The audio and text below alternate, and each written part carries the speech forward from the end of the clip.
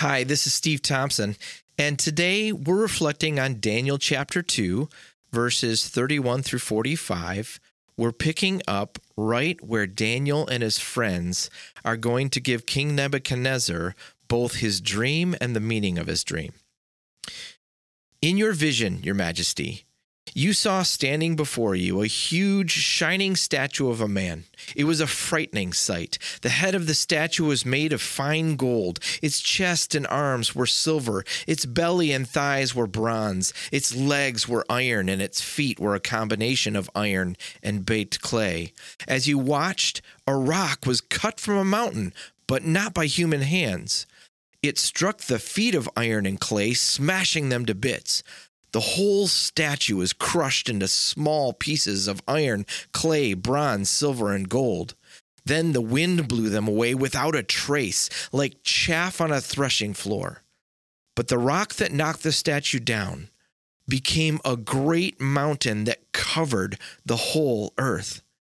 That was the dream. Now we will tell the king what it means. Your Majesty, you are the greatest of kings. The God of heaven has given you sovereignty, power, strength, and honor. He has made you the ruler over all the inhabited world and has put even the wild animals and birds under your control. You are the head of gold. But after your kingdom comes to an end, another kingdom inferior to yours will rise to take your place. After that kingdom has fallen, yet a third kingdom, represented by bronze, will rise to rule the world. Following that kingdom, there will be a fourth one, as strong as iron. That kingdom will smash and crush all previous empires, just as iron smashes and crushes everything it strikes. The feet and toes you saw were a combination of iron and baked clay, showing that this kingdom will be divided. Like iron mixed with clay, it will have some of the strength of iron. But while some parts of it will be as strong as iron, other parts will be as weak as clay. This mixture of iron and clay also shows that these kingdoms will try to strengthen themselves by forming alliances with each other through intermarriage. But they will not hold together, just as iron and clay do not mix. During the reigns of those kings, the God of heaven will set up a kingdom that will never be destroyed or conquered. It will crush all these kingdoms into nothingness, and it will stand forever.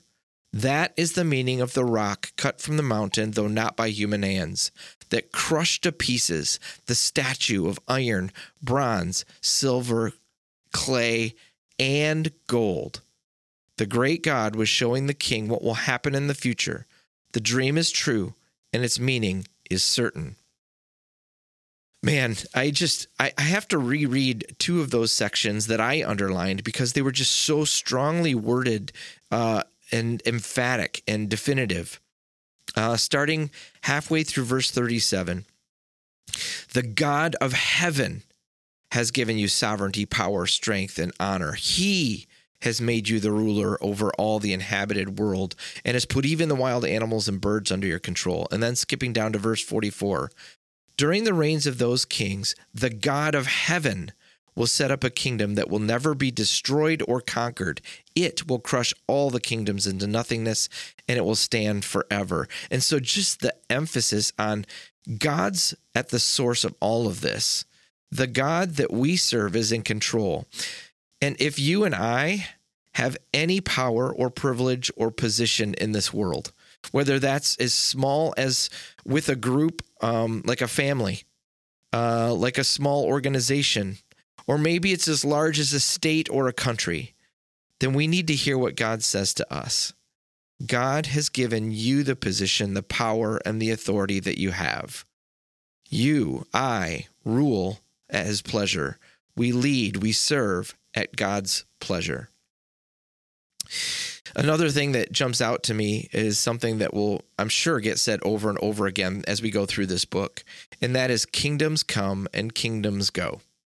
I think we'll hit on this theme a bunch of times, but we need to come back to it again and again because of how important it is, how perspective shaping it is. But here's what I want to take to heart because kingdoms come and kingdoms go. Looking at all of this vision and the interpretation of this vision through the lens of what we now know from this vantage point in history. I mean, first of all, that prophecy did exactly come true. No matter where you date this book to be written, it still was prophetically accurate in terms of the kingdoms that we know that followed Babylon. But also, one of the strong themes throughout the New Testament is that we are foreigners, strangers, and sojourners in this world. Our citizenship is not in any kingdom or country that now exists. Allegiances to countries are really just unwise and temporary. As followers of Jesus, our citizenship is in heaven. It's in God's kingdom. And our sole allegiance is to God and his rule and reign. So in the language of the vision and book of Revelation, which I really enjoy and like and draws heavily on this vision of Daniel, we are citizens of the New Jerusalem trying to figure out how to live within and in relation to fallen Babylon, where we're residents.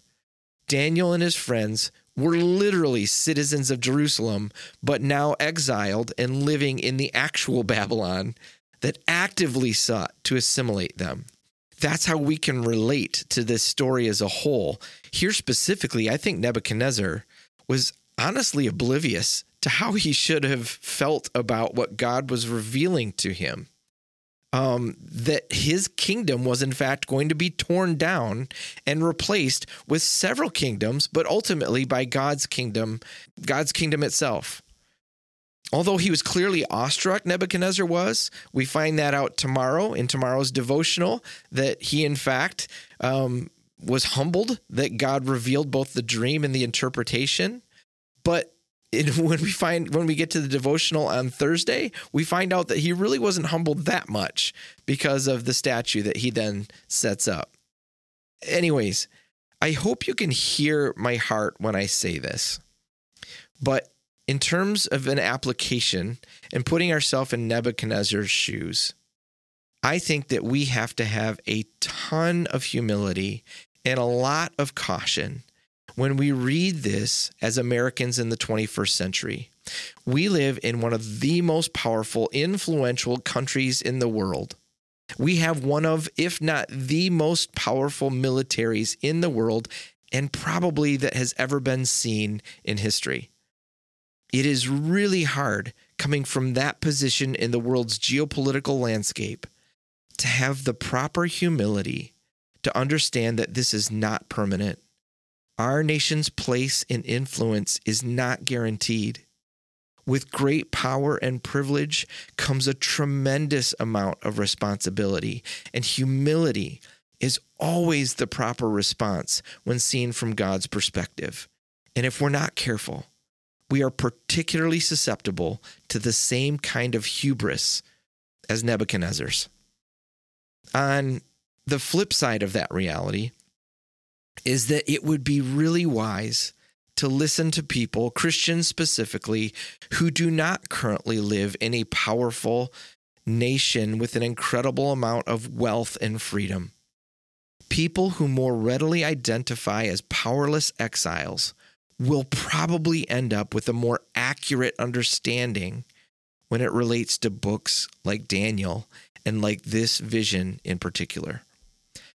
I think this dream and interpretation ended up being much more encouraging to Daniel and Hananiah, Azariah, and Mishael because they were exiles and powerless in a structure that was intent on dominating them. And they got to hear that Babylon was on the clock and would not last forever. That Babylon would be supplanted by another global power who would in turn be supplanted by another, and God's kingdom would supplant them all. And it's to that rock, that kingdom, that we look to for hope, to which we place our lone allegiance. And God was asking Daniel and his three friends to do the same and to put their hope in that kingdom and their citizenship and allegiance to that kingdom. It's always baffling and inspiring to me that the kingdom that would crush all kingdoms and would grow into a mountain that would cover the world, the earth, started out with God becoming a vulnerable baby who would lovingly and self-sacrificially undermine death and hell itself. The language of this prophecy describes the kingdom as dominant and crushing. It seems violent and overwhelmingly powerful. And yet, this is precisely the kingdom that Jesus preached and inaugurated and invited everyone into. I think it's easy to understand why first century Jews completely missed Jesus as their Messiah. It's not what they were anticipating. And it's also easy to understand then why we might miss it too. This kingdom that we're a part of, which we are citizens of, which we owe complete allegiance to, is coming right now in power. We are in the middle of it, spreading. And if we have the humility to hear it and the courage to follow Jesus in the self-sacrificing, God-dependent way of it, this kingdom will crush and overtake every other kingdom. Any and every government set up will give way to Jesus' rule, blown away like dust in the wind. There will be no more need for artificial divisions and political or economic philosophies or theories. God's government will reign in perfect love and justice. I offer these thoughts to you today for reflection and contemplation. Would you pray with me? Lord God, we simply say, "Come, Lord Jesus." We long for your kingdom to come in all of its fullness. From our lives personally, restoring, redeeming, and healing, to this planet's life, where we know that all creation is groaning for your redemption and for your return and for your restoration. So, Lord, we long for that rock that's going to come, and while it does away with maybe the structures and organizations that we have built, what you will replace it with is your perfect kingdom, your perfect presence, perfect justice and perfect love, and we long for that time. We long for that moment. But until that time, Lord, give us the imagination, the courage, and the ability to hear you speaking and prompting us so that we can step more fully into your kingdom every day. Thank you, Jesus. You are so good, and we give you praise and thanks. Amen. Have a great day.